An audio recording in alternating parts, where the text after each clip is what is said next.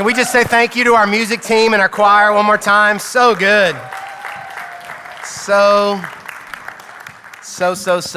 good. I thank you, Jessica, for sharing your story. There was so many things that moved me in that story, but I told the service last night, I said, my biggest takeaway after watching that like 20 times, never underestimate the power of a praying mother, God said, call your mom. So, hey, if you're here and you're a parent and you're like, what are my kids doing with their life? Just hang on, hang tight.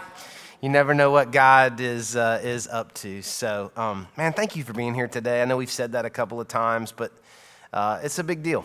It's a big deal. Easter is such a big deal because today, with time zones, it kind of spreads out over, 12, 24 hours, but millions and millions and millions and millions and millions of Christians are gathering together wherever it is that they gather, and they are celebrating. We are celebrating that Jesus Christ is alive. And for us who have kind of, grown up maybe around religion in some way, we kind of take this for granted that there would be a person, a man who would resurrect and in that way prove that he was God. Because there have been a lot of people who have come along over the years and said they were God. There have been a lot of people who have come along and claimed to be something otherworldly.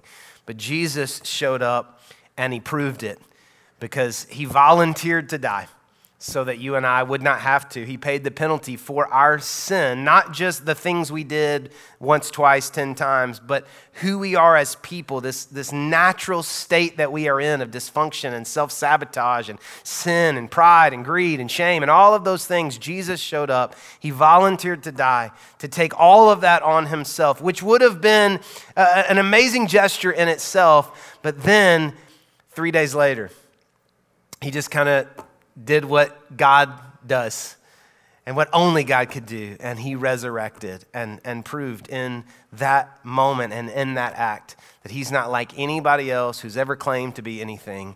He is all on his own. He is God, and he's alive. And so thank you for being here today, that we get to celebrate that, and that's a big deal. I'm going to read the scripture that we're using today for our sermon out of Luke, but if you wouldn't mind, I would love for you to stand with me.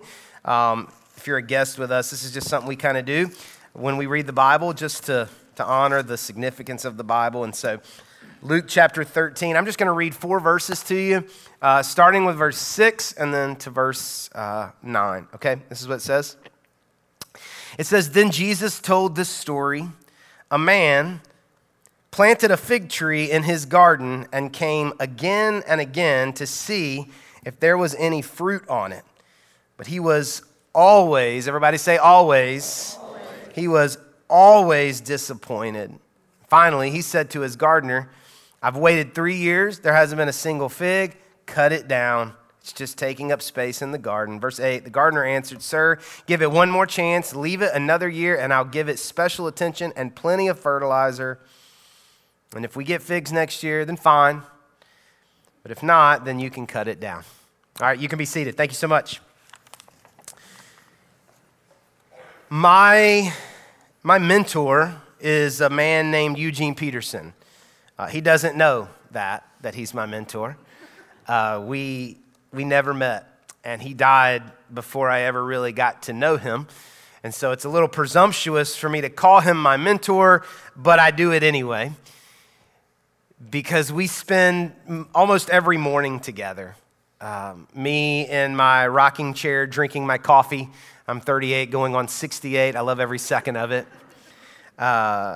Reading his old sermons that he used to preach to his congregation in the 70s and 80s outside of Baltimore. And for years, I prayed to God. For years and years and years, I've prayed to God, "God, send me a mentor. I want a mentor, God." And I have an amazing father who is a man of God, a spiritual leader. And I have good friends who we walk together. We follow Jesus together. But I always wanted like a wise old sage, if you know what I mean. I always wanted that mentor, and maybe I've seen too many movies. I don't know if this actually exists, but I always wanted that mentor that like we would go to, breakfast together at the local diner, and we would sit there, and I would talk the entire time, and he would never say a word. And at the very end, he would say like one sentence that made all of life make sense. You know what I'm talking about? I wanted that guy. And I was growing more and more frustrated that it seemed like God was not answering my prayer for this mentor. And I realized one morning after I'd spent many months reading and spending time with Eugene Peterson that I had that. I had that in Eugene. Most of you may be familiar with that name. I don't know how many of you are, because he actually translated the Message translation of the Bible. And so that was kind of his claim to fame. But he was a pastor for over 40 years outside of Baltimore. And luckily, because of his translation of the Message, all the other things that he wrote and sermons he preached were also categorized and published. And so I'm able almost every morning to spend some time with Eugene. And I was reading the other day where Eugene said that the hardest sermon of the year for him to preach was the Easter sermon. That made me feel so much better, because it is for me too. And I can't speak for all pastors, but it is for me. This is my 16th Easter preaching to you, Hope City Church. And every year, without fail, coming up to Easter, I feel this enormous pressure. It's not because you put it on me in any way. I just want it to be great. I don't want it to be good. I want it to be great. It can't be okay. It's got to be awesome, you know? And I want it to be Easter worthy, because we're talking Easter, we're talking resurrection, we're talking new life, we're talking salvation, we're talking, if you can't preach the resurrection, what are you doing? You know what I mean? That's what I'm thinking to myself. I'm just like, come on, we're putting it up on a tee for you here. Like, let's go. And so, 2-3 weeks out, I start getting a little edgy, and I just I feel it, and then the week of, I feel this pressure because I want it to be great. And you know what this feels like. It's not something that you feel necessarily trying to put together an Easter sermon. But I was thinking this week about how you may understand what I'm describing to you, the ways maybe that you feel this really intense pressure in your life. I thought of a few examples, maybe like the pressure you feel when you've invited someone over to your home for like a nice dinner. You're going to host them for the evening. And if that is, if that's something that makes you feel pressure, the house can't just be picked up. No. We got to clean it. It's so bad at our house that when we start really yelling at the kids to really clean, they always ask one question: who's coming over? That's what we've done to our kids, right? And so, you don't just use the normal plates. You got to get out the other plates. You know what I'm talking about? And the cups and you go find the box with the dish towel in it with the nice stitching and all of those things. You know what I'm talking about? And you want it to be great, and you're finishing vacuuming right about the time they pull in, because they're 5 minutes early, and so they're in the driveway, and you're yelling and you're spraying something, whatever it is you're spraying, and you're yelling at kids, and they knock on the door, and then it's like, hey. Oh my gosh. And we're hoping that we have convinced them that this is what it's like all the time. This is what it's like all the time. It smells like fresh fruit in the air. And it's always this clean, and the kids are always, whatever it is. And so you're worried about the dinner, and then you go through the evening and they leave. And you realize in that moment, if there's any self-reflection, you realize in that moment you didn't really enjoy the evening. It's not that you hated the evening, but you realize that you felt so much pressure for it to be great and to be awesome and clean and smell like fruit that like they left and you didn't actually get to be with them. You weren't present with them because you were making sure it was awesome for them. You know what I mean? Now, just so you know, I don't feel any of that pressure when you're coming over to my house. My wife does. I don't feel any pressure that it's not my thing, right? Maybe you're like, yeah, that's not my thing too. But I'll give you another example. Something that is my thing is like when you really care about your kids' athletics. I hate to admit it, but man, I really care. I want it to be great. Let's don't be good. Why settle for good? We can be great. Why score 2 goals when we can score 3 goals? Like why? Sadie said to me the other day after I was like coaching her up in the car about being aggressive and throwing an elbow here and there, she said, Dad, like you're a pastor, and I'm like, I know. We'll invite them to church after the game, But I want you to have fun, and winning is fun. And so let's maximize the fun in the winning, And some of you know what I'm talking about. You're coaching them up and you're psyching them up and the night before you're getting everything ready and you get to the game early and you're just pep talking them to death and the game starts and you're caught up in it and the game's over and you get in the car, and if there's this moment of self-reflection, you realize that you did not get to enjoy the game. You didn't get to enjoy the game. It's not that you hated the game, but you didn't get to enjoy the game because you were mad at the refs. Because it's always the refs, always the refs. You're mad at the other coach. You're mad at your coach. You're frustrated with your kids because there was 3 or 4 opportunities that were missed right there. And you get in the car, and you don't want to be that parent, but you get in the car, and wow, you did so good. I'm so proud of you. But in the second quarter, you missed that pass. You could have been more aggressive. Put your foot on that. You could have.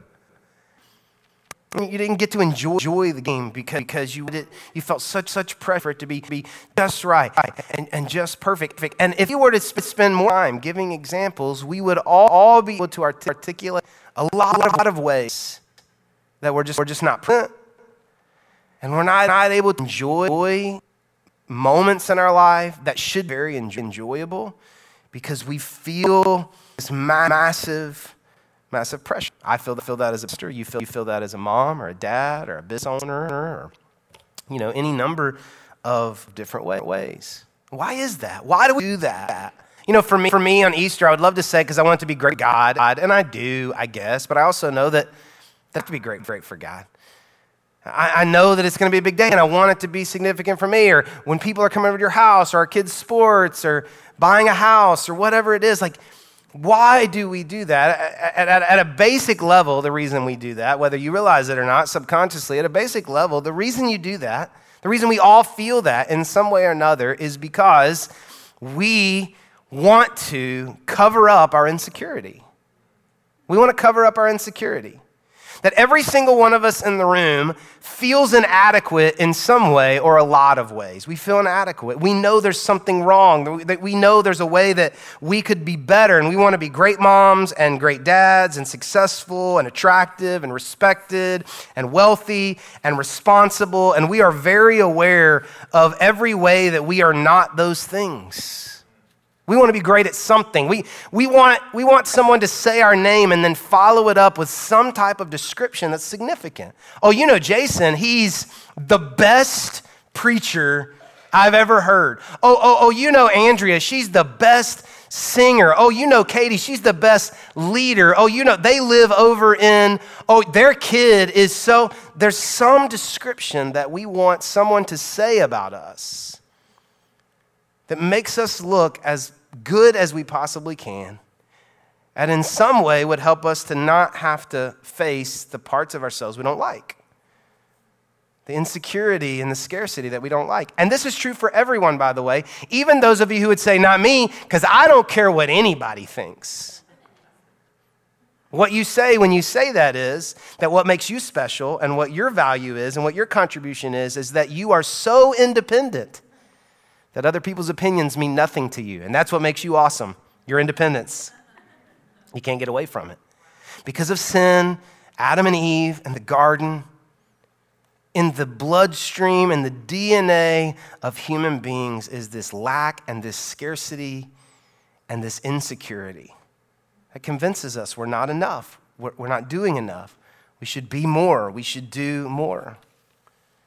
And especially kind of in this American Western way, we're addicted to self-improvement, techniques, work a little harder, crack the code, tighten up the mistakes, eliminate the habits, and we get little hits along the way. We get these little, reprieves, and there are these moments when we just think, I'm getting there. I'm almost there, but then it never lasts long enough. And so we keep fantasizing about this idea of there. Come on, you know what I'm talking about. And we say, if I could just get there, and if I would get there, then I would have peace and I would be content and I wouldn't strive anymore if I could get there. But if you've lived long enough, you know that when you get there, there is just here once you get there. Think about that for a second. You're here and you want to get there, but when you get there, you're here. And you look at there, but then when you get there, you're here because here is just there once you get there, right? Like you're never there.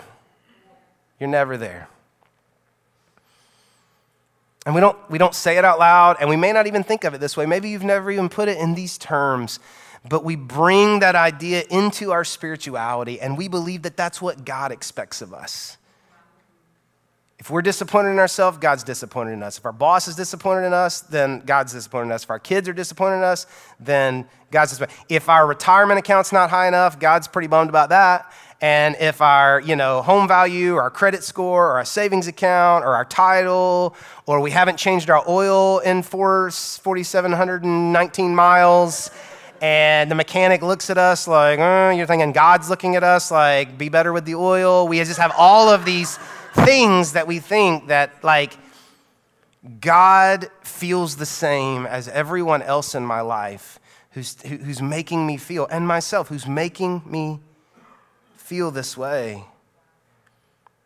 It's that gnawing feeling of insecurity and drive to prove our worth that keeps us from really experiencing God's presence, that keeps us from being with God. The same way we can't enjoy the company at dinner, or the same way that I don't maybe enjoy the resurrection the way that you do, or the same way that we can't enjoy the game, we cannot enjoy the presence of God or a relationship with God or be with God because of this pressure that we feel to be better, to do better. Even when we try to be with God, we're like, I'm going to be great at it. I'm going to be great at devotions. I'm going to get my Bible and I'm going to get my reading plan and my podcast. I'm going to read it through in a year and I'm not going to miss a day and I'll show you God. Right?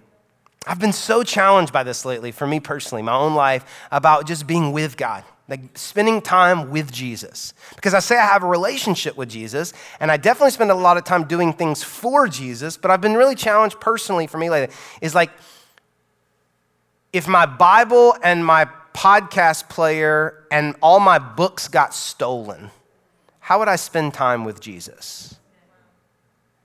Because Christians didn't have Bibles for 1,500 years. So, like personal copies of the Bible. So like if I didn't have information to digest or to read or to process or to learn, like how would I be with Jesus? I've been so challenged by this really since the sabbatical last summer, but then especially this year, I decided I wanted to try to do something a little bit different for me.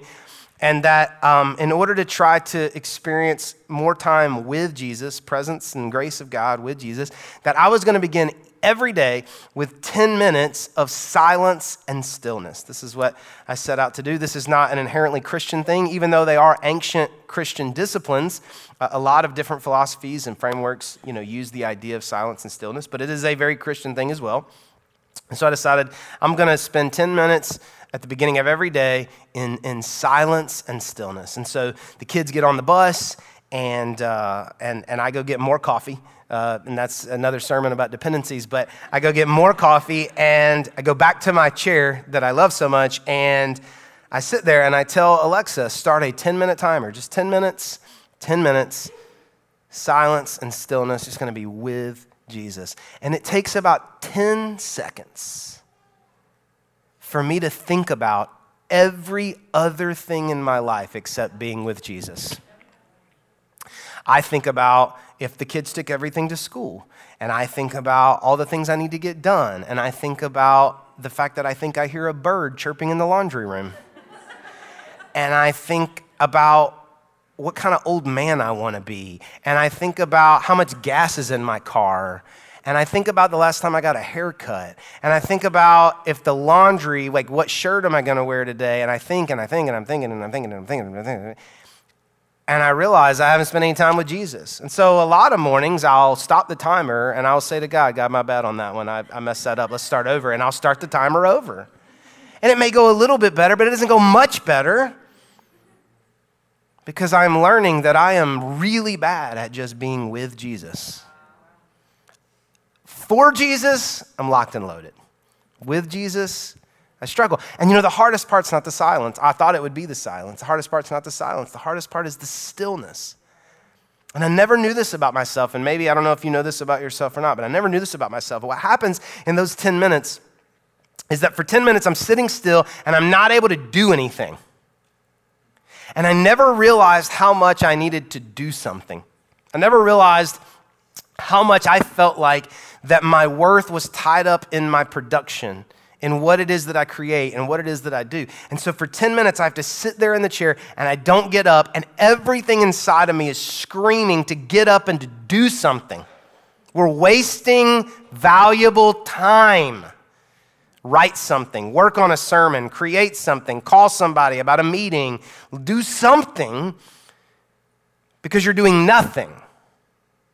I never realized how much I believed that I needed to do something for God. I needed to show God. I would put a spiritual word on it, like stewardship. I want to be a good steward, and so I need to make sure that I'm doing stuff. And in these 10 minutes, I'm realizing that the way God feels about me has absolutely nothing to do with what I produce, my productivity, or my efficiency. And maybe if it was at the end of the day and I was really tired and I would just sit in my chair and just be like, in just 10 minutes and nothing, that would be awesome. But this is at the beginning of the day. I'm fresh. I'm ready to go. My mind is racing. I want to do some things. And it takes those 10 minutes like as a crucible to just kind of remind me again every day that in 10 minutes, I'm going to get up from this chair and I can go be amazing or I can be awful all day. I can be perfect or I can drop the ball. I can be really efficient or I can be terribly inefficient.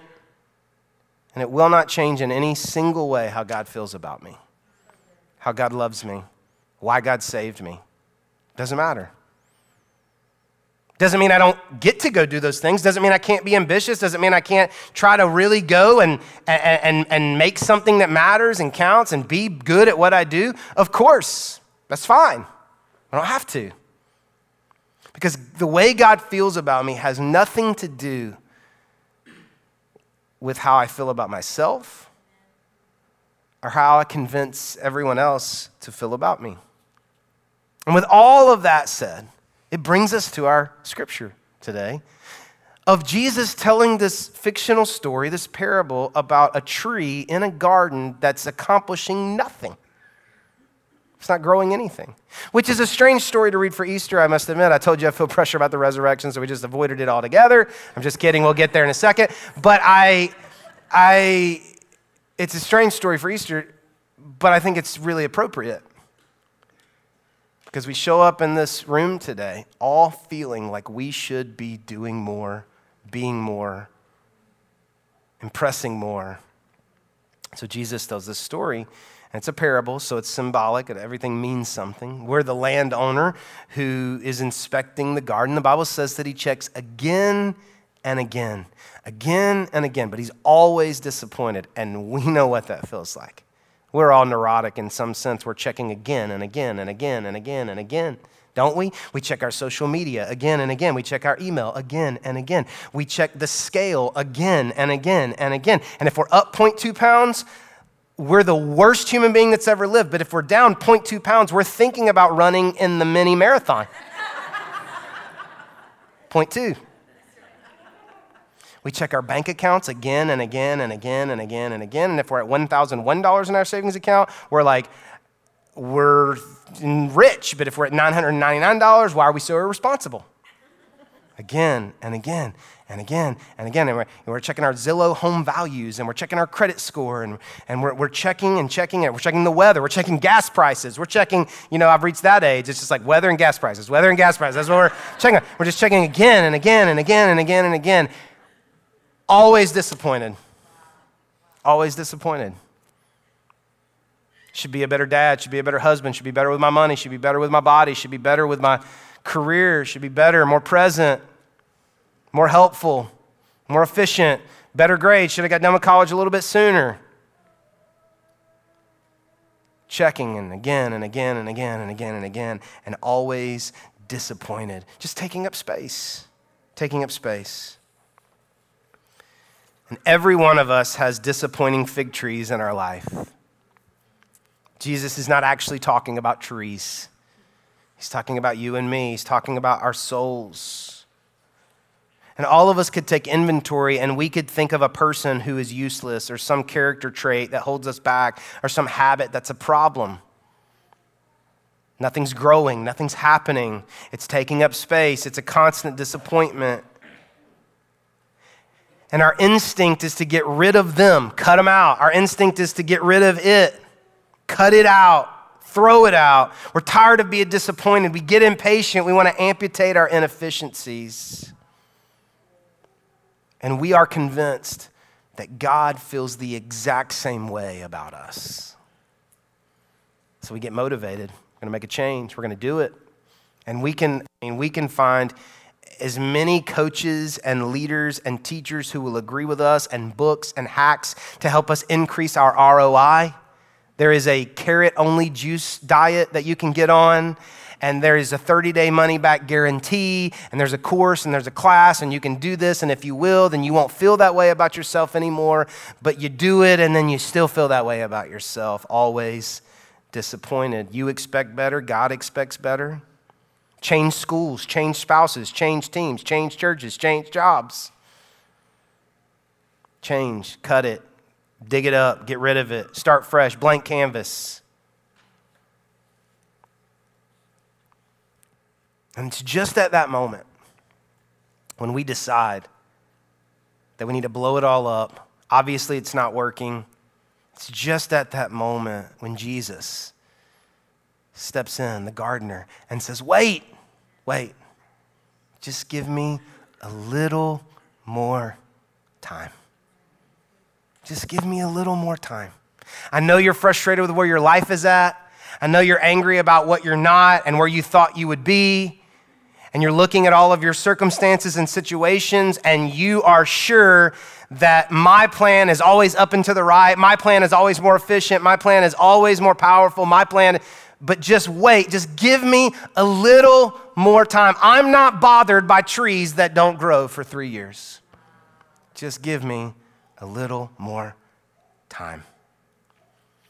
And I was reminded this week that spiritual growth, this is what it feels like. You want to follow Jesus? This is what it feels like. It feels like trees that don't grow. It feels like pressure.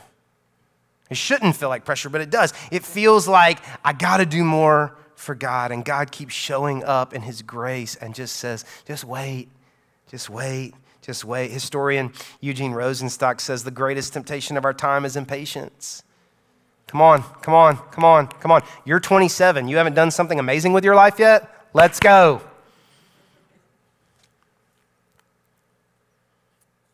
But spiritual growth doesn't work the way that the stock market does or the housing market does or whatever else. And I was reminded of just how slow and methodical and unpredictable spiritual growth is over the last few weeks as we've been packing up our house, getting ready to move and painting the house. And our oldest daughter, Sadie, who's 13, has lived in the house for 10 years, and so she moved in when she was 3. And on the door frame, you know how this works, parents, on the door frame, there's these little marks. I counted about 6 marks over 10 years on her door frame, showing every time she measured herself. Now, we know, scientifically, we know that your children are growing every day. This is never more obvious than when you buy them new shoes and a month later they are up a whole size, right? They're growing every day. But you don't see that they're growing every day. But there are these few moments along the way where they come down the stairs or they turn the corner. You haven't seen them in a little while, and you're like, whoa, you have really grown. You have really shot up. And this is what spiritual growth feels like. Becoming the person God wants you to be takes time. But we don't want it to take time. We want to be really great, really quickly. We're ready for God to fix our situation or fix us. We're tired of being disappointed. And the best thing to do would be to quit, start over, start fresh, cut, whatever it is. And the reason I think this is a beautiful story, an appropriate story for Easter Sunday, is because just a few weeks later, after Jesus tells the disciples this story, just a few weeks later, the disciples are standing there on the ground and they're looking up, and Jesus is hanging on a tree of disappointment. That's what he's doing. He's hanging there. He's dead. 3 years, these guys followed Jesus around, and they were sure, we're putting in our time. This is like an unpaid internship, but we are going to cash in.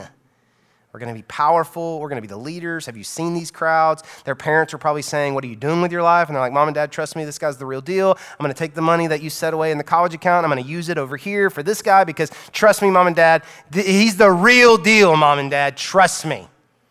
And now they're looking, and he's dead, and they got to go home. Sorry, you were right, and the money's gone.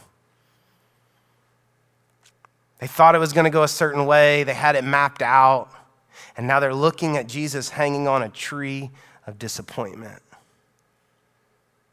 We know for a fact they start thinking among themselves, like, probably we should go back and fish. Let's just go be fishermen again. We know that. They were thinking that. We've wasted 3 years of our life. And we don't read this in the Bible story, but in that moment, it's almost as if standing there, looking at Jesus hanging on a tree of disappointment, God is just saying to them, just wait. Just give me a little more time. It's not what you think it is. It's not going to work out the way you think it is. Easter's a reminder to us that even what we define as failure is never really failure. And what we think is disappointment is not really disappointment. It's the perfect opportunity to be reminded that God knows what he's doing. It's a reminder that God is working even when it feels like nothing else is. And it's a reminder to just give him a little more time. A little more time. And so I don't know, maybe you're here and you feel like the person who was cut down. Maybe it wasn't your choice. Maybe someone sized you up, was always disappointed with you, and so they just gave up. Maybe it was your parents always reminding you of mistakes, or maybe it was a spouse who walked out, or maybe it was a coach or a pastor who hurt you. But someone sized you up and decided you weren't worth it, and you didn't get any more time, and they cut you. I mean, that's hard. It's hard. Maybe you were not the one cut, though. Maybe you're the one walking around with the axe. Maybe you're just always unhappy and always discontent and feeling like things have got to get better quickly and faster and more and efficient and productivity and maturity and go and do and do, and this is what God wants. And you define being spiritually mature as being, successful and prosperous and healthy. And it's not that it's not, but it's not that it is either.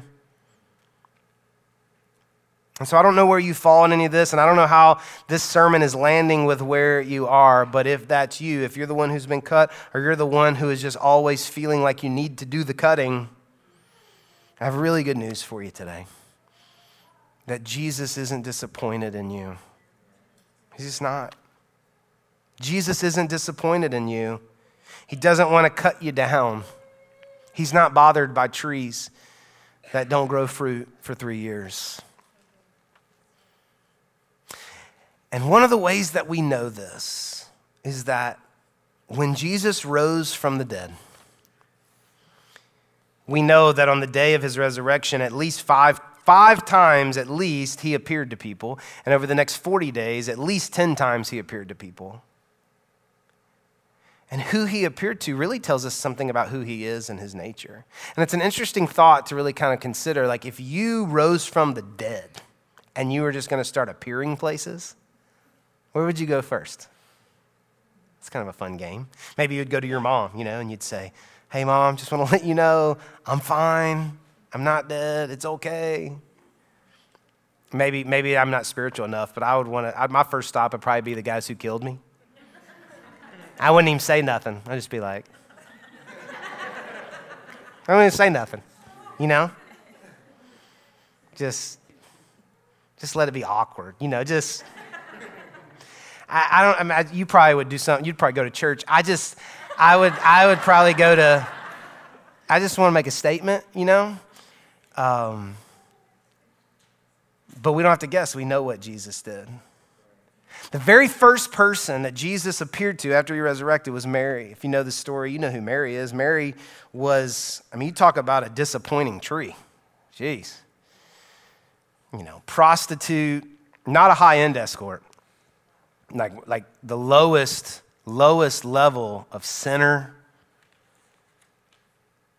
If it's the same Mary, and most people believe it is, she was possessed by like 7 demons. Demon-possessed prostitute. First person Jesus showed up to.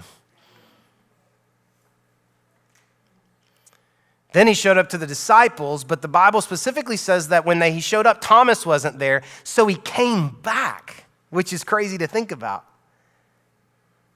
Because he wanted to meet up with Thomas. If you know the story, you know who Thomas is. Thomas was the doubter. He gets a bad rap. It wasn't that he was like throwing away everything of his faith. He just wasn't going to take their word for it. He was a little more cynical and unsure. And he said, I'm only going to believe if I can see it myself. And maybe that's you. You're here and you're like, I'm that's fine if y'all embrace it, but I'm just not sure. And you have all these doubts. And that Jesus showed up, and it was so important for Jesus to talk to Thomas that he came back a second time.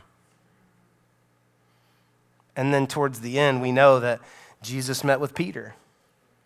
If you know the story, you know that Peter had like the biggest mess up of all mess ups. He denied Jesus Christ.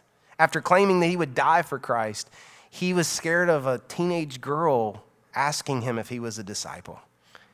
And he denied Christ.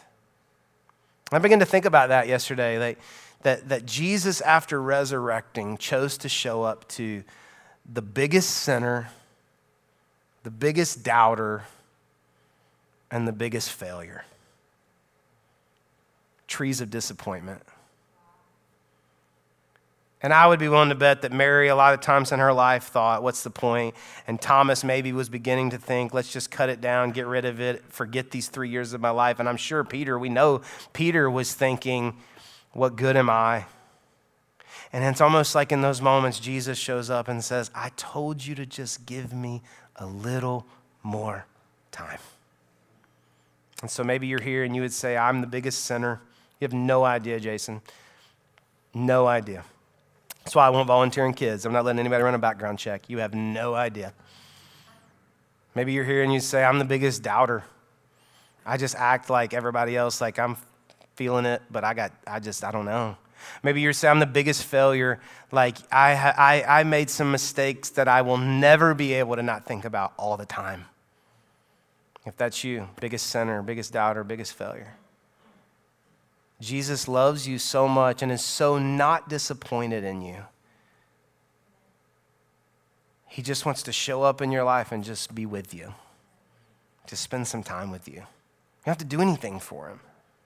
You don't have to do anything for God. We say it all the time around here. You don't have to do anything for God.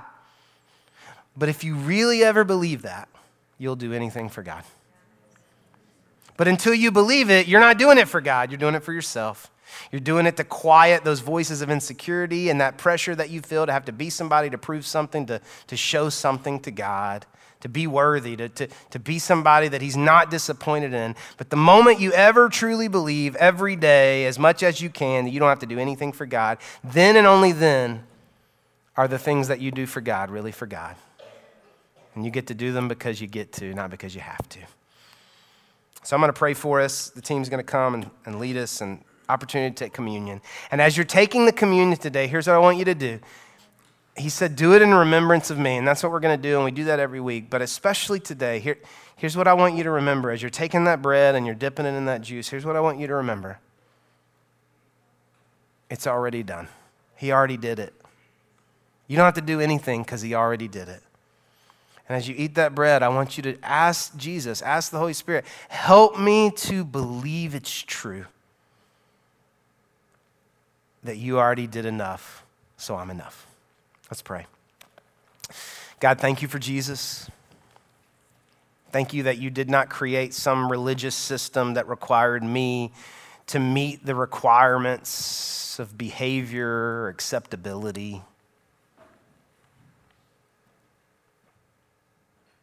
God, I think most of my life, my biggest hang up with Christianity is it just feels too easy. It feels like I got to do more. I got to earn something. I got to contribute something. And every day I have to be reminded I don't. And I'd be willing to bet, God, there's a lot of people who feel like that too. And so I pray for the people, God, who feel like the biggest sinners, the biggest doubters, the biggest failures.